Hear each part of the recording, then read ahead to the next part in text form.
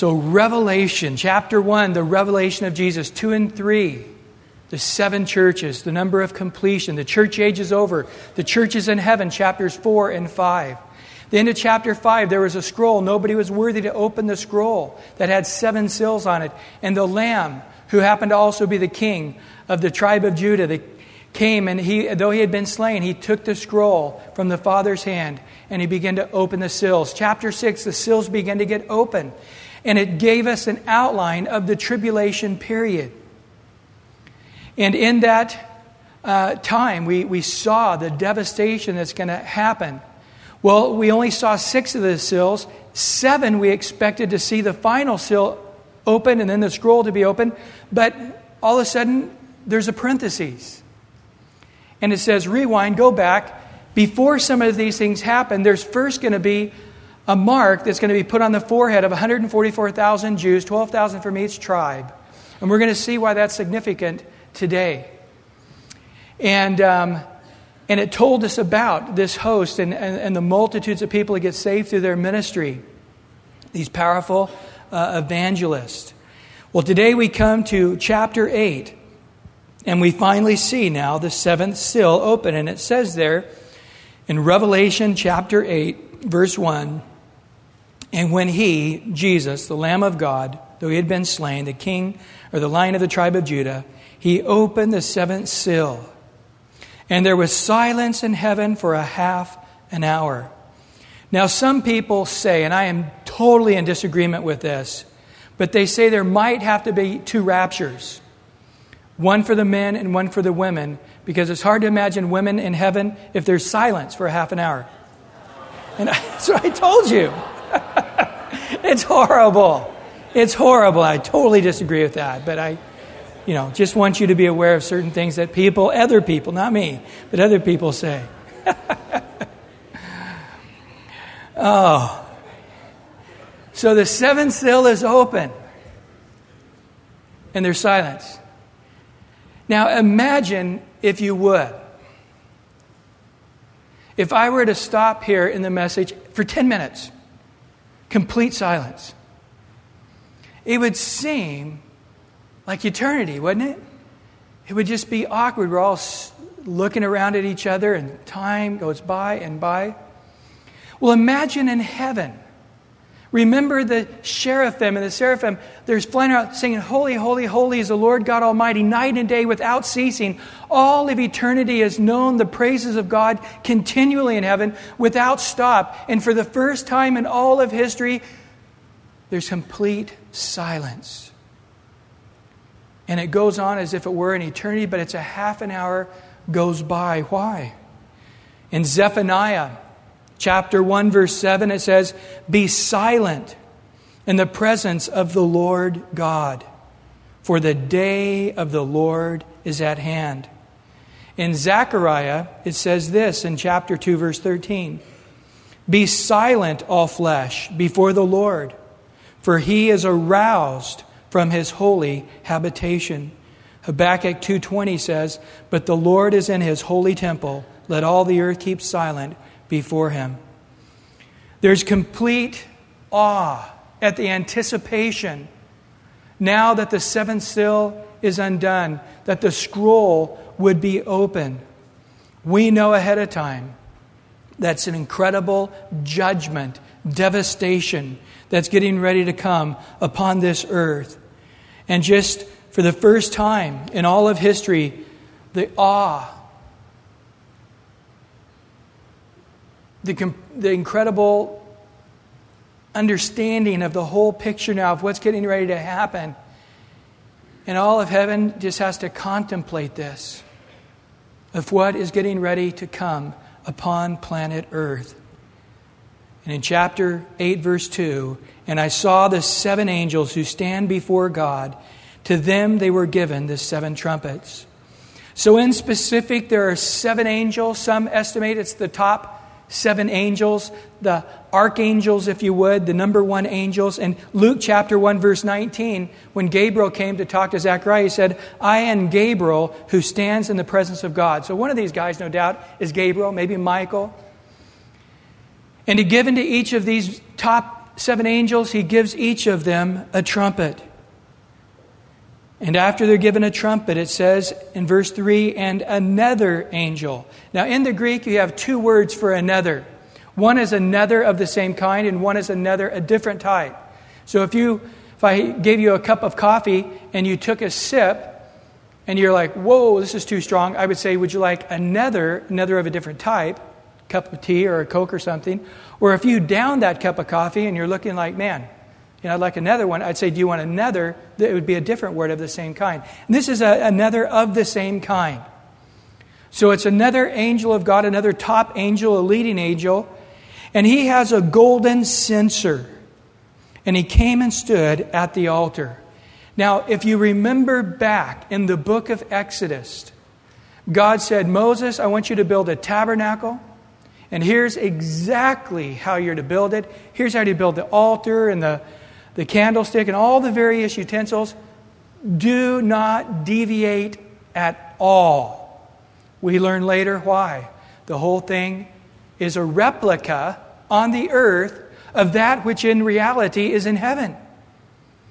And so we know exactly the censer he's talking about. We know exactly the altar, the picture of that altar, that square altar with the horns coming up and made out of brass. And so this angel comes with his golden censer, and he came and he stood at the altar, and he was given much incense.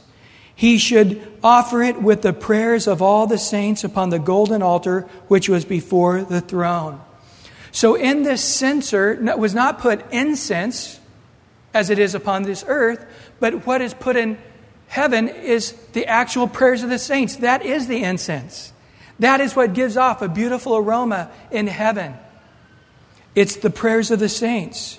And in verse 4, so as he put the prayers in with the coals from the altar, a smoke of incense with the prayers of the saints ascended before God from the angel's hand. Then the angel took the censer, filled it with fire from the altar, filled it up with all these hot coals, and then he took it and he threw it to the earth.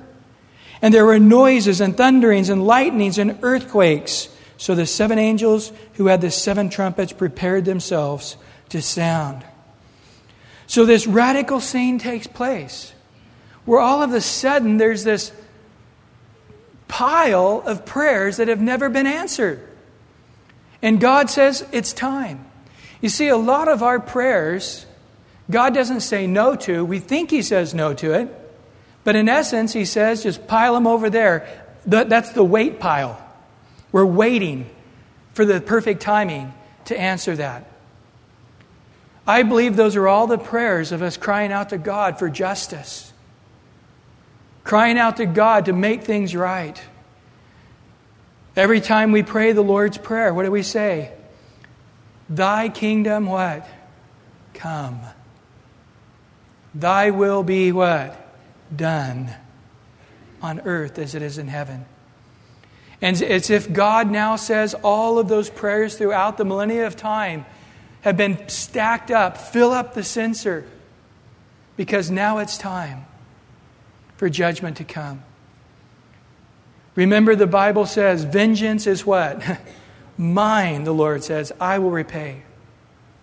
So now what are we to do? We're not to repay evil for evil. We have somebody who's cruel to us. We love them. We bless them. We pray for them. We do good to them. We make sure that we are not overcome by evil, but we make sure we overcome evil with good. And we know that if they don't repent, there will be a time that God brings His judgment upon mankind. And now this is the time.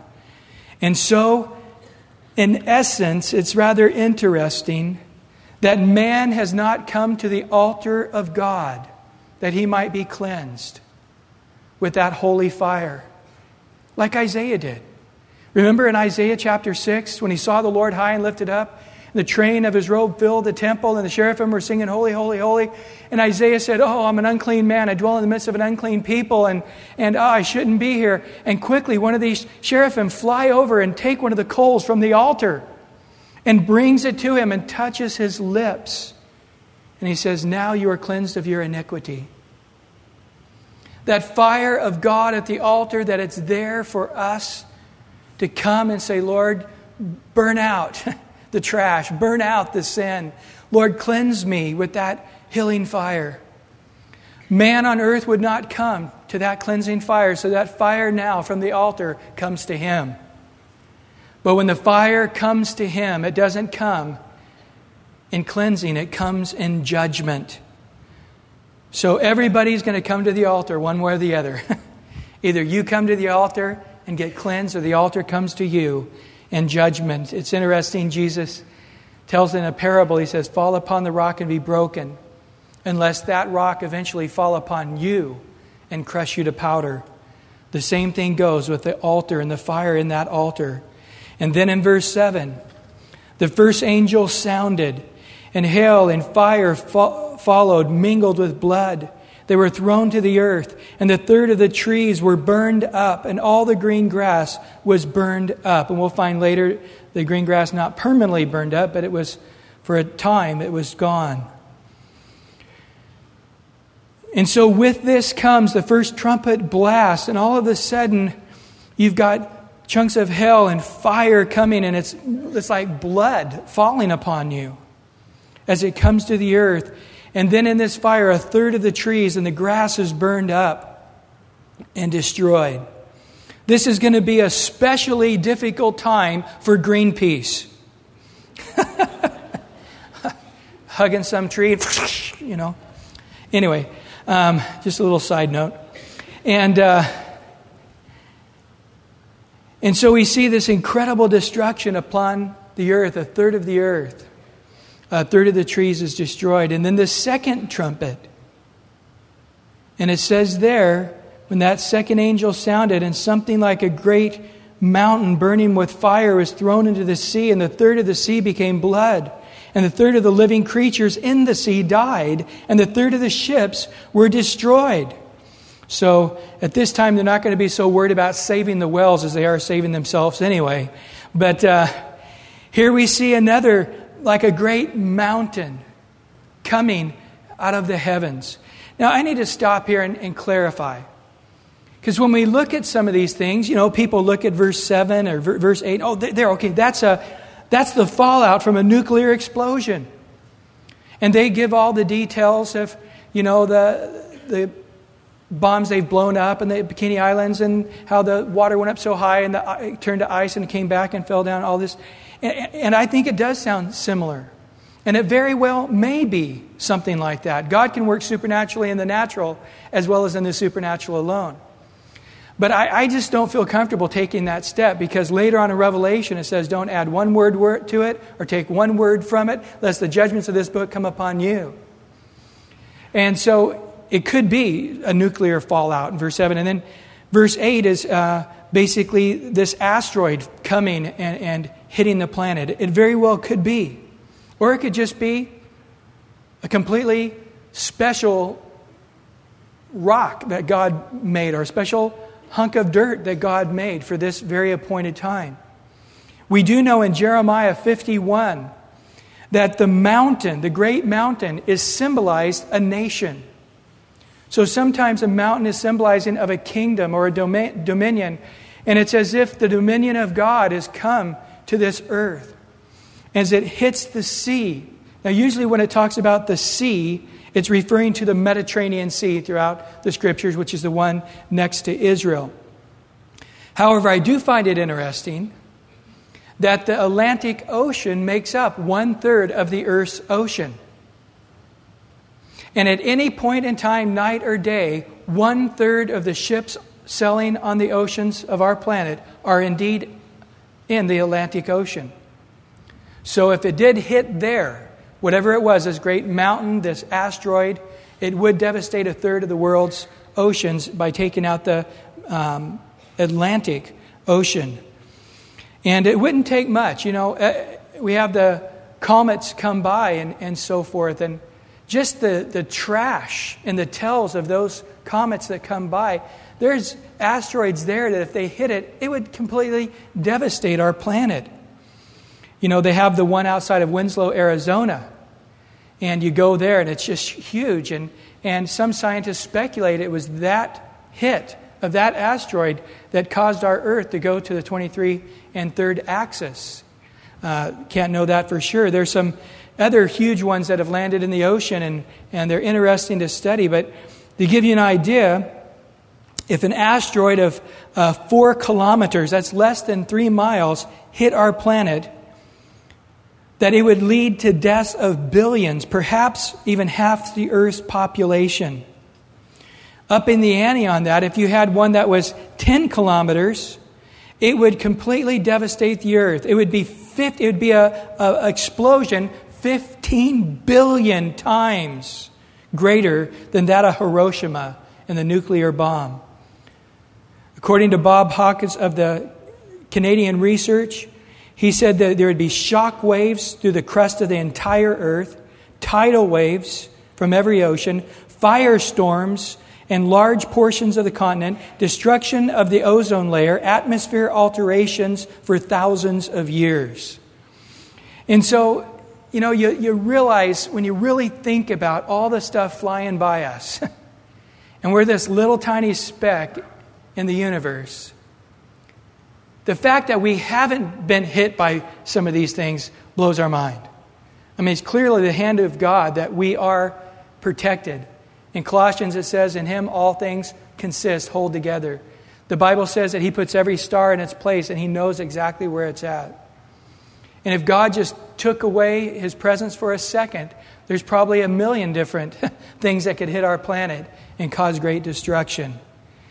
But whatever this is, this mountain or this asteroid or whatever it is that hits the planet, it causes, again, great devastation. And then in verse 10 and 11, and a third angel sounded, and a great star fell from heaven, burning like a torch, and it fell on a third of the rivers and of the springs of the water. And the name of the star is Wormwood. A third of the waters became wormwood. And many men died from the water because it was made bitter or poisonous. Jeremiah prophesied of this in Jeremiah 9:15. It says, therefore, thus says the Lord of hosts, the God of Israel, behold, I will feed them, this people, with wormwood, and give them water of gall to drink. And then in Jeremiah 23:15, he says the same exact thing, that I'll feed them with wormwood and make them drink the water of gall. So this star coming out, it somehow explodes in such a way that it kicks off atmospheric dust or ash or fumes, and it lands in the waters. Now, I was preaching last night, and I mentioned, a few years back when Mount St. Helens blew, and I had some sort of distorted face. I'm going, well, when was it? We were trying to figure out. May 18th, 1980. Isn't that radical? Almost 25 years ago is when that happened. Does it seem like 25 years ago? All the kids are going, I read about it in a book somewhere. I don't know, what's the big deal? Seems like yesterday. But there you have the ash that traveled and devastated. There's a gal in our church that was working for NOAA at that time, which studies the oceanic currents and the rivers and so forth. And she says at that time they were documenting rivers up the Cumberland River and so forth that it completely changed, completely deviated. Some of the ash was so thick in some places it slowed down the waterways, and the life in certain rivers completely changed. It is interesting, she mentioned, some of the rivers were so filled with the ash that the salmon couldn't go, so they actually went in a different rivers than they've ever been in history, but they found their way to their nesting place nevertheless. God's amazing, isn't He? And those salmon are stubborn. God made them that way. But again, is it a Chernobyl? Is it a nuclear power plant that explodes like it did in the Ukraine in April 26, 1986? Some natural disaster God allows to happen. And these natural disasters are all around us. And the fact there's not more Chernobyls is an amazing thing. But nevertheless, whatever it is, the disaster is the same. And now not just 1/3 of the salt water and all the animals there, but now the fresh water is also destroyed, 1/3 of it. And then in verse 12, then the fourth angel sounded, and 1/3 of the sun was struck, 1/3 of the moon, 1/3 of the stars, 1/3 of them were darkened, 1/3 of the day did not shine, likewise the night. And I looked and I heard the angel flying through the midst of the heavens, saying with a loud voice, Woe, woe, woe to the inhabitants of the earth, because the remaining blast of the trumpet of the three angels who are about to sound. So then we have the fourth trumpet, and all of a sudden the sun and the moon and the stars, and there's darkness on a third of the planet. So all of a sudden, a third of the planet's in a continual nighttime. A continual Siberian experience where it's continual freezing conditions nonstop.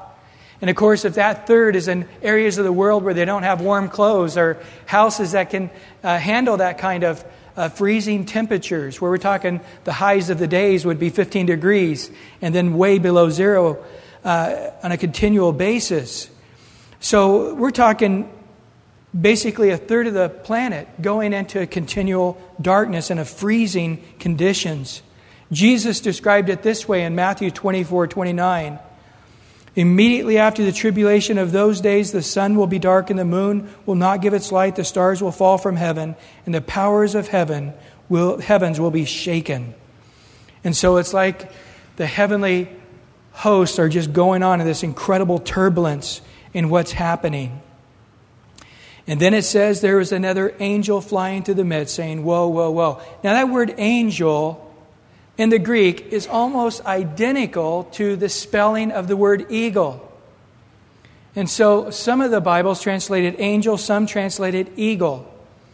It's obviously an angelic being, but remember in Revelation 4:7 that one of the seraphim was a living creature, and it flew like an eagle. It looked like an eagle. The fourth living creature was like a flying eagle. So even if it looked like a flying eagle, it still could have been an angel, because in Revelation 4:7, that was the description of one of the seraphim. Well, in chapter 9, now we have the fifth trumpet, and this angel sounded, and I saw a star fallen from heaven to the earth. And now notice, this isn't it, it's to him was given the key to the bottomless pit. Now, it's in the past tense first. I saw in the past. In the past, there was this fallen star from heaven. And now it's been given the key to the bottomless pit. We know who that star is, don't we? In Isaiah 14, verse 12 through 15, it says this: How you have fallen from heaven, O star of the morning, star of the son of the dawn. You have been cut down to the earth. You have weakened the nations. You said in your heart, I will ascend to heaven. I will raise my throne above the stars of God. I will set on the mount of assembly in the recesses of the north. I will ascend above the heights of the clouds. I will make myself like the Most High. Nevertheless, you will be thrust to Sheol, to the recesses of the pit. The disciples came back after going out by twos and said, Oh, even the demons were subject to us. And Jesus in Luke 10:18 said to them, I was watching Satan fall from heaven like lightning. I got the best demon story. None of you can top it. So let's stop talking about the demons. And then he goes on to say, don't rejoice that demons are subject to you, but rejoice in this, that your name is written in the book of life. So this star who had in the past fallen, this person known as Satan, Lucifer, the devil, was given now the key to the bottomless pit. Now, I don't understand all of these things of how God works. When I read the book of Job, and it says all the angels came before the Lord to give an account, and they also, Lucifer came with them. Satan came with them. And him and God started having this discussion. I don't like that. That seems weird to me. And then he says, Job only serves you because you've made him so healthy and wealthy. And then says, well, go ahead. You have this much permission to attack Job, but no farther than this. And then he goes and attacks Job and comes back and says, I'll give you a little more permission. Attack him more, and he attacks. I don't like that. But evidently, there's just so much about the spiritual realm that we can't fathom with our limitation of space and time and how things work.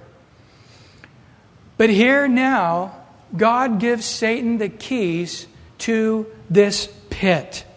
Now, as you study it out in the Scriptures, you discover, and there's no reason not to believe, it's all in the center of the earth.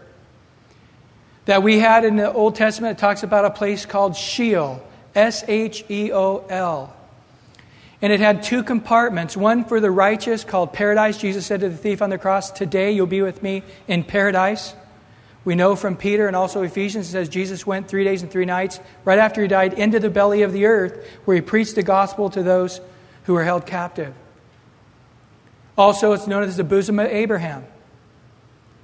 Now, there's another side called Hades.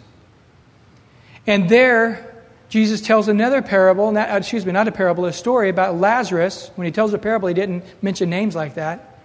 And then this other rich guy, and this rich guy was in Hades, and he was looking at Abraham, and he said, "Father Abraham, I know that guy, Lazarus. Would you let him dip his finger in some water and put it upon my tongue, for this place I'm at is torment?"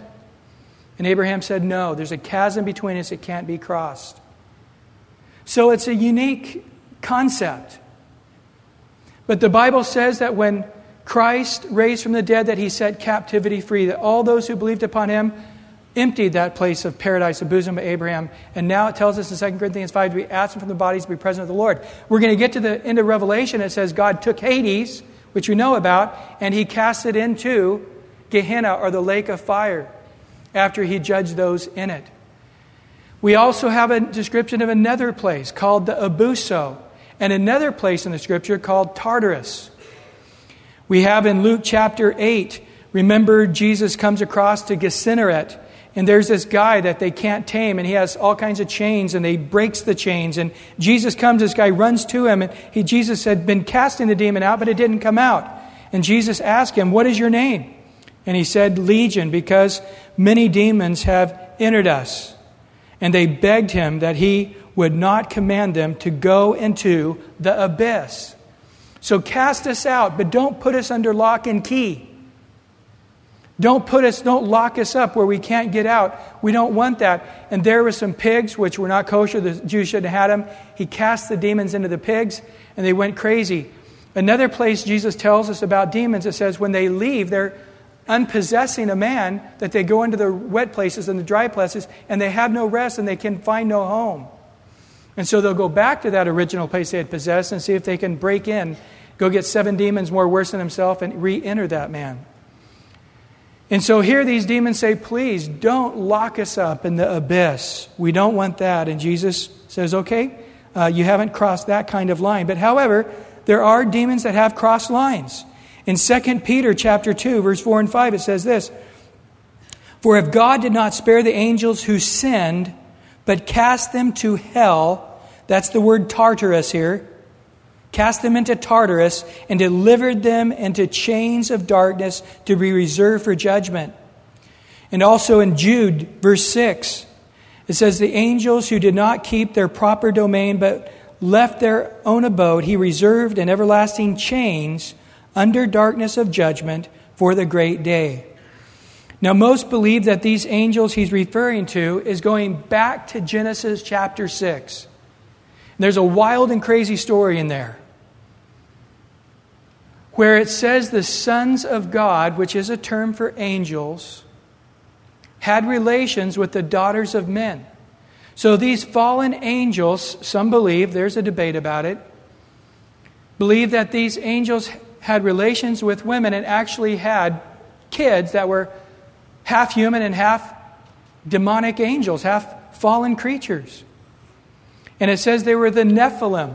They were giants. They began to permeate the earth. And right after that, God destroyed the earth with the flood. But these guys crossed the line, and God locked them up. Said, "You're not going to have any more freedom." And he locked them up there in Tartarus, there in the Abuso, into the abyss. And again, there's a lot of discussion on that, and I'm not going to go into that anymore. But here now, Satan has been given the key, and I don't like that either. No keys for the devil. But nevertheless, God is giving him this permission to go release some of these previously locked up demons to come back on the planet as they once were. Now take a look at these creatures in verse 2. Chapter 9, verse 2. "And he opened the bottomless pit, and smoke arose out of the pit like the smoke of a great furnace. So the sun and the air were darkened because of the smoke of the pit. So the whole earth became like Los Angeles. Horrible. I just can't imagine this. And then out of the smoke, locusts came upon the earth. Now, before you get this little thought of this little grasshopper in your brain, hang on. To them was given power as the scorpions of the earth have power. They were commanded not to harm the grass of the earth or the green things or any trees, but only those men who did not have the seal of God on their heads. Remember, back chapter 7 we just covered, they had the seal upon their head. Ezekiel talks about it as the tau, which is the T shape, the cross shape in the Hebrew letter put upon the forehead. And these beasts, these creatures, these monsters couldn't affect them. But they were not given authority to kill them, the men that they could sting, but to torment them for 5 months. Their torment was like the torment of scorpions when it strikes a man. In those days men will seek death and will not find it. They will desire to die and death will flee from them. So after these creatures sting them, their whole body's in this incredible pain. They want to just die. There's no answer. There's no solution. There's no moment where their body is not in this incredible pain. So they get a knife and they try to stab themselves. They get a gun and blow half their head off, and they're still alive. Death takes a holiday. God will not allow them to die. Their spirit is still with their body, and they are fully conscious of what is going on. And no matter what they do, they cannot die. For 5 months, this horrific thing goes on. Now, look at the description of these creatures in more detail in verse 7. Now, the shape of these locusts was like horses, prepared for battle. So these things are huge. And their heads were like crowns of something like gold. And their faces were like the faces of men. Oh, no, that's not supposed to be scary. And their hair was like women's hair. They were hippie locusts. And their teeth were like lion's teeth. And they had breastplates like breastplates of iron. And the sound of their wings was like the sound of chariots with many horses running into battle. And their tails like scorpions, and there were stings in their tails, and their power was to hurt men for 5 months. So typically locusts go after the trees and the vegetation. Stay away from all of that. Your focus is men. And these demonic creatures, right out of a horror movie, they come. You know what's interesting about this description? With the wings, their face like a man, their teeth like a lion. You know what it sounds to me like? The description earlier we had of the seraphim and the cherubim. But this is a mutant form of them after being in the abuso. I wonder if these were not some of the archangels that Satan took with him, when he took a third of the stars with him. That these were not at one time the most beautiful creatures who were in charge of heaven, Satan being the top angel and these guys under him. And they had great power and great authority. But now, after living in the abyss for these millennium, they come out as this distorted, evil view, as the evil wickedness of their heart has now come upon their very features. And they come out of this abyss. And you can imagine you're fleeing the whole planet for 5 months is just running from these horrific creatures. They're invincible. Their chest is like iron. You can't blow them up or shoot them down. And you could just imagine you're hiding out in a cave with a group of people, and all of a sudden the noise, and all of a sudden coming through the earth is this scorpion tail, like some horror movie. And all of a sudden it stings right through some guy, and he's like, I'm on fire. My whole body's in agony. You just have to watch him there in this tremendous pain as you're trying to dig farther back into some cave. It would be literally a nightmare to be on the planet during this horrific time. And for 5 months it goes on and on. These creatures are given the power to torment man. And man, without and it goes on. I think it goes on the rest of the tribulation period. But for 5 months, men can't die. They just have to feel the pain of what they're going through. And then verse 11. And they had a king over them, the angel of the bottomless pit, whose name in Hebrew is Abaddon, in the Greek its name Apollyon.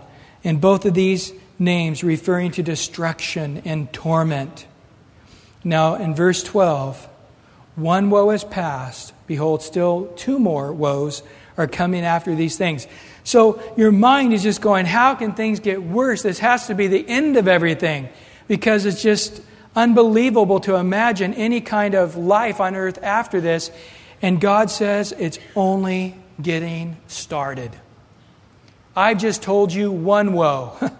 I haven't even got to 2/3 of the woes yet in this particular section of the trumpets.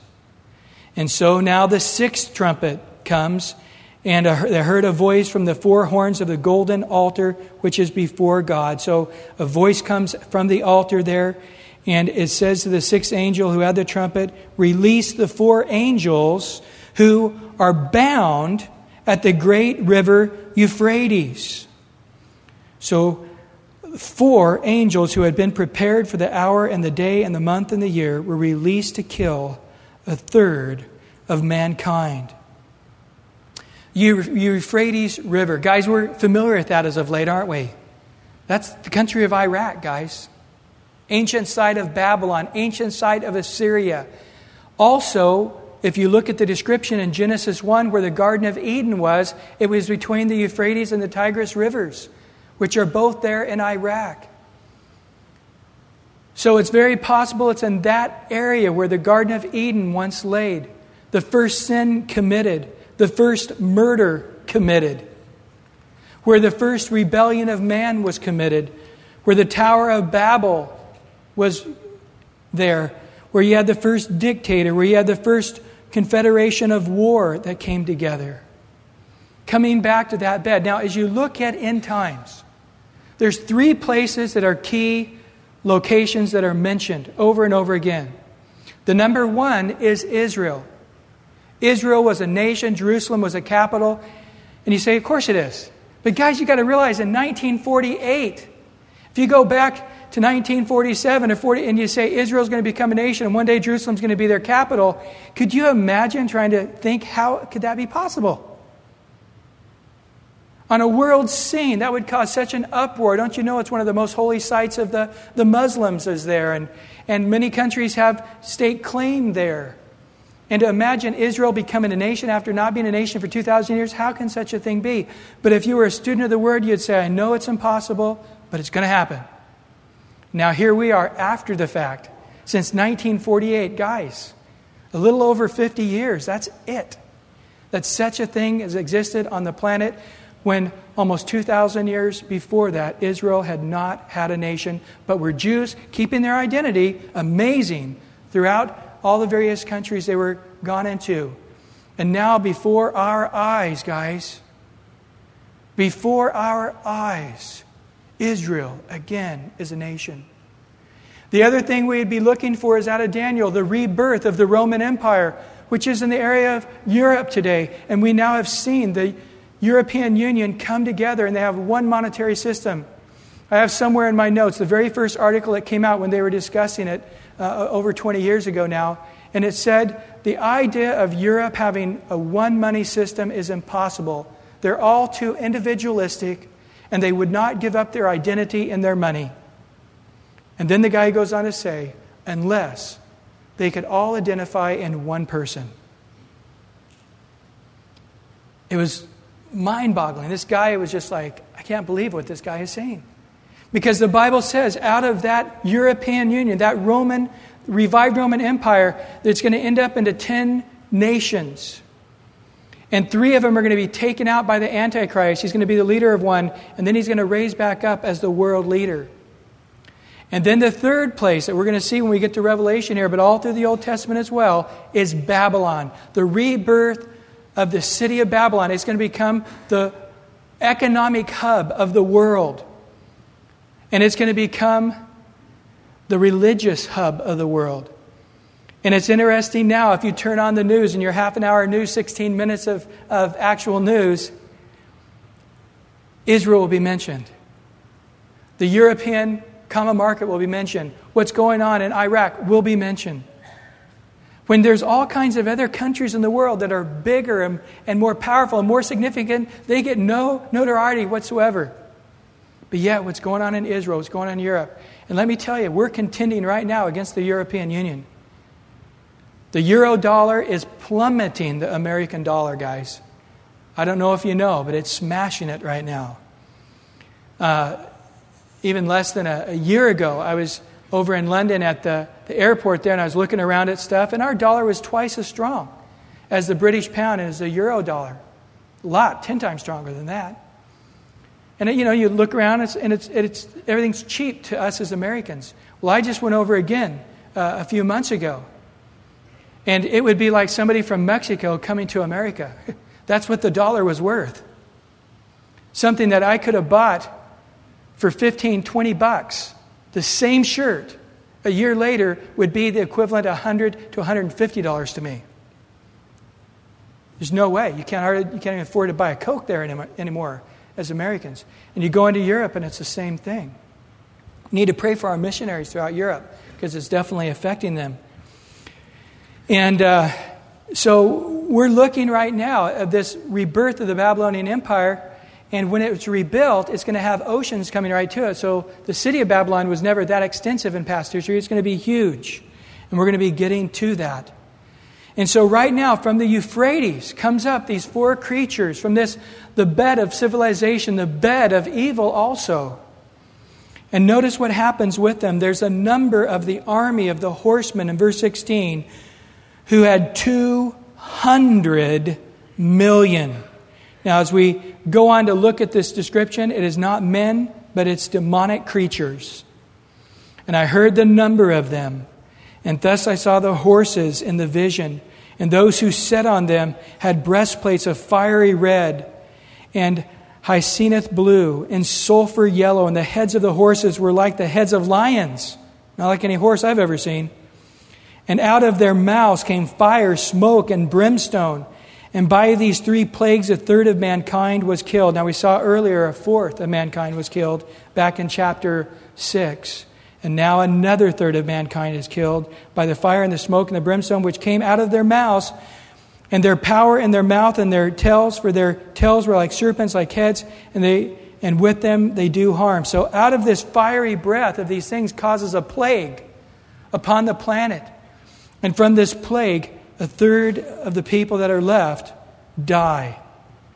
And in verse 20 and 21, but the rest of mankind who were not killed by these plagues did not repent of the works of their hands, that they should not worship demons or idols or gold or silver or brass or stone or wood, which can neither see nor hear nor walk.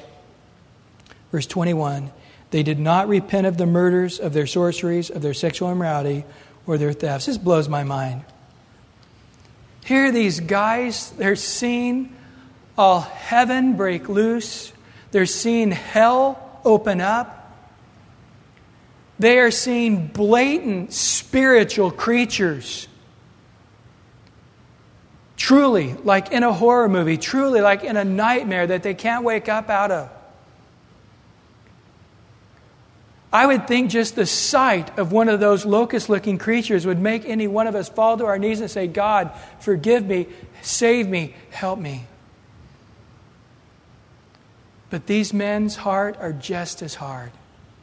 Even though they're on a planet where people are dying off and plagues and disasters beyond belief, hunger and thirst, freezing conditions, boiling temperatures, all kinds of horrendous demonic creatures by the hundreds of millions covering the planet, they're still, forget you, God.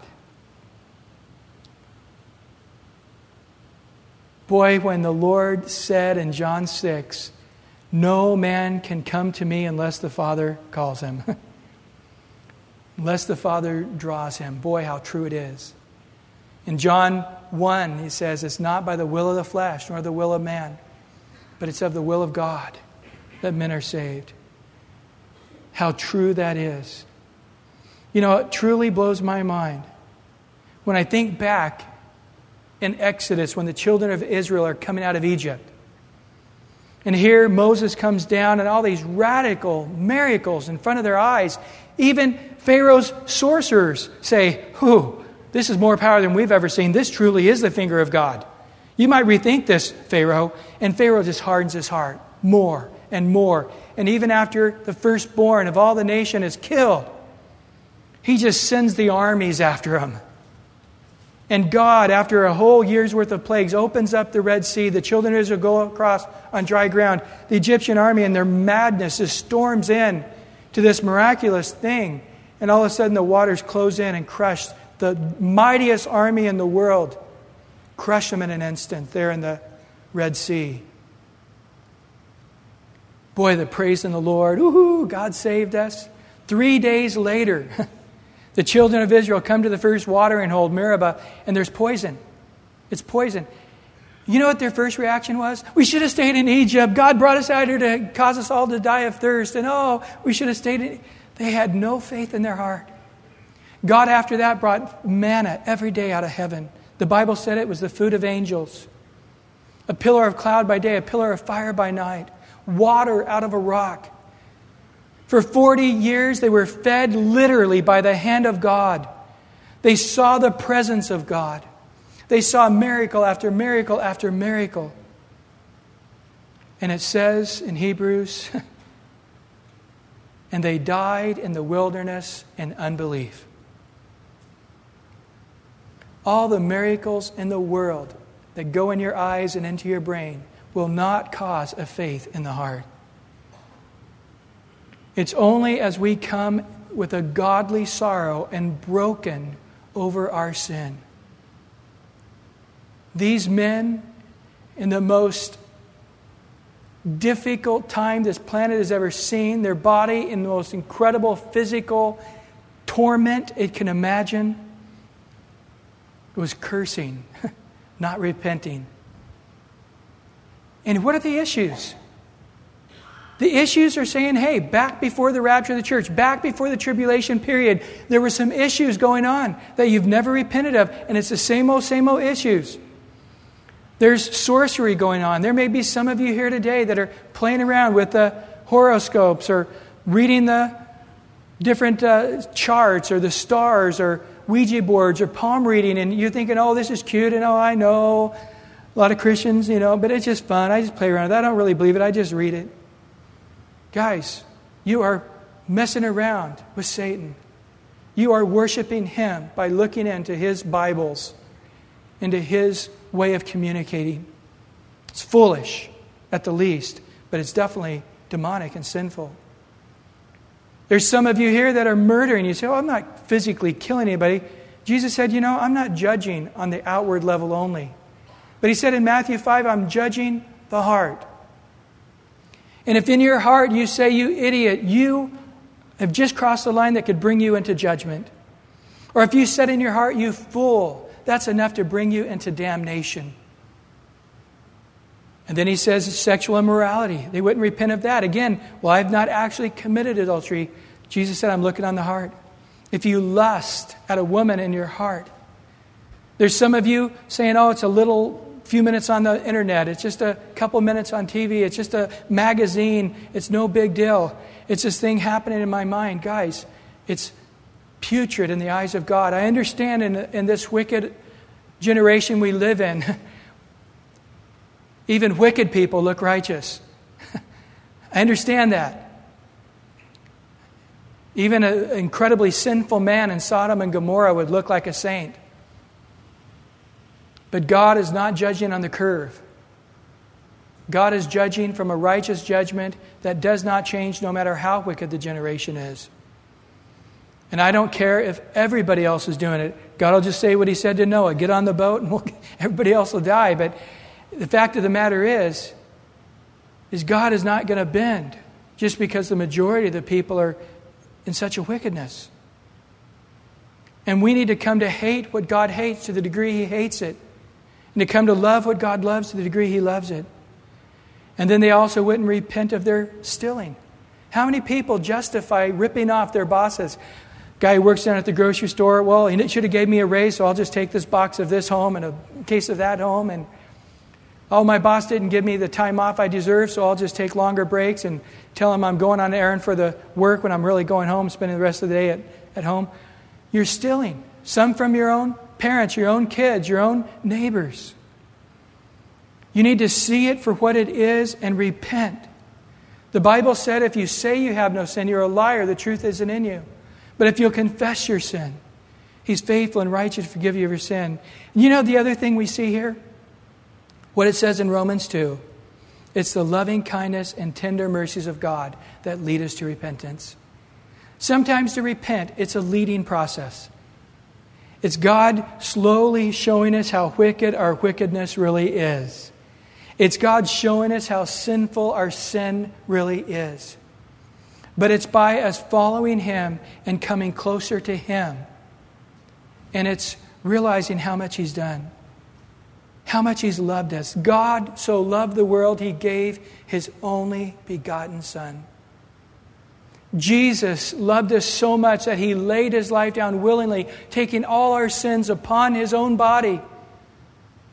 Tormented, pierced, beaten, crucified, crying out, my God, why hast Thou forsaken me?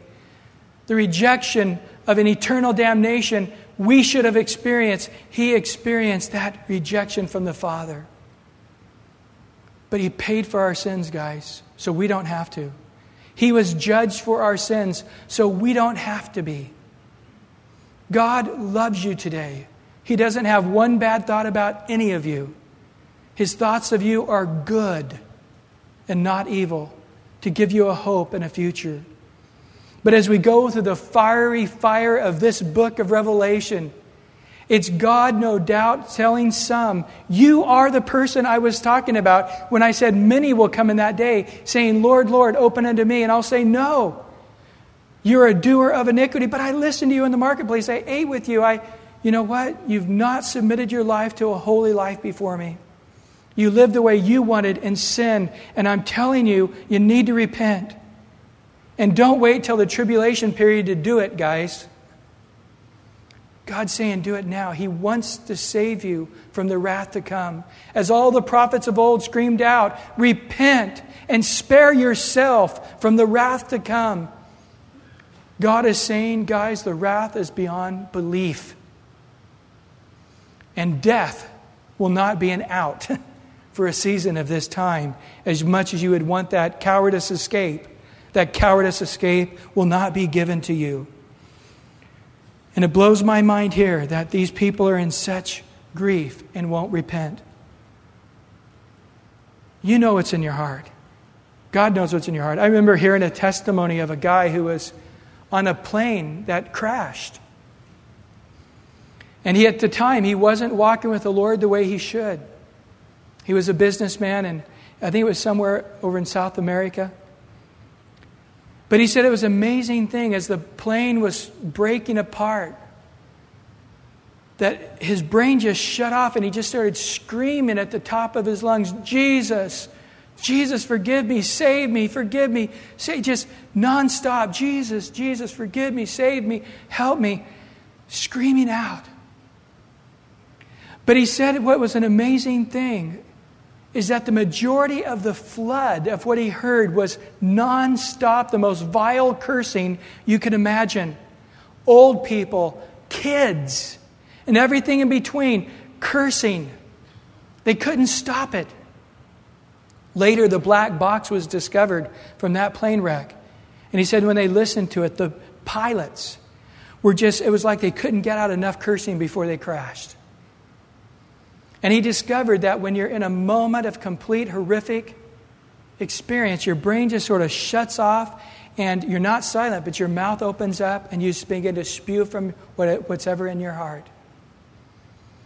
And it's amazing that these men, even though they clearly see the hand of God, even though as many, sometimes they see the powers of Satan and they run, hiding under the wings of God Almighty, saying, if there's a supernatural Satan, even though I haven't seen the supernatural of God, I know it exists because I've seen the supernatural of Satan.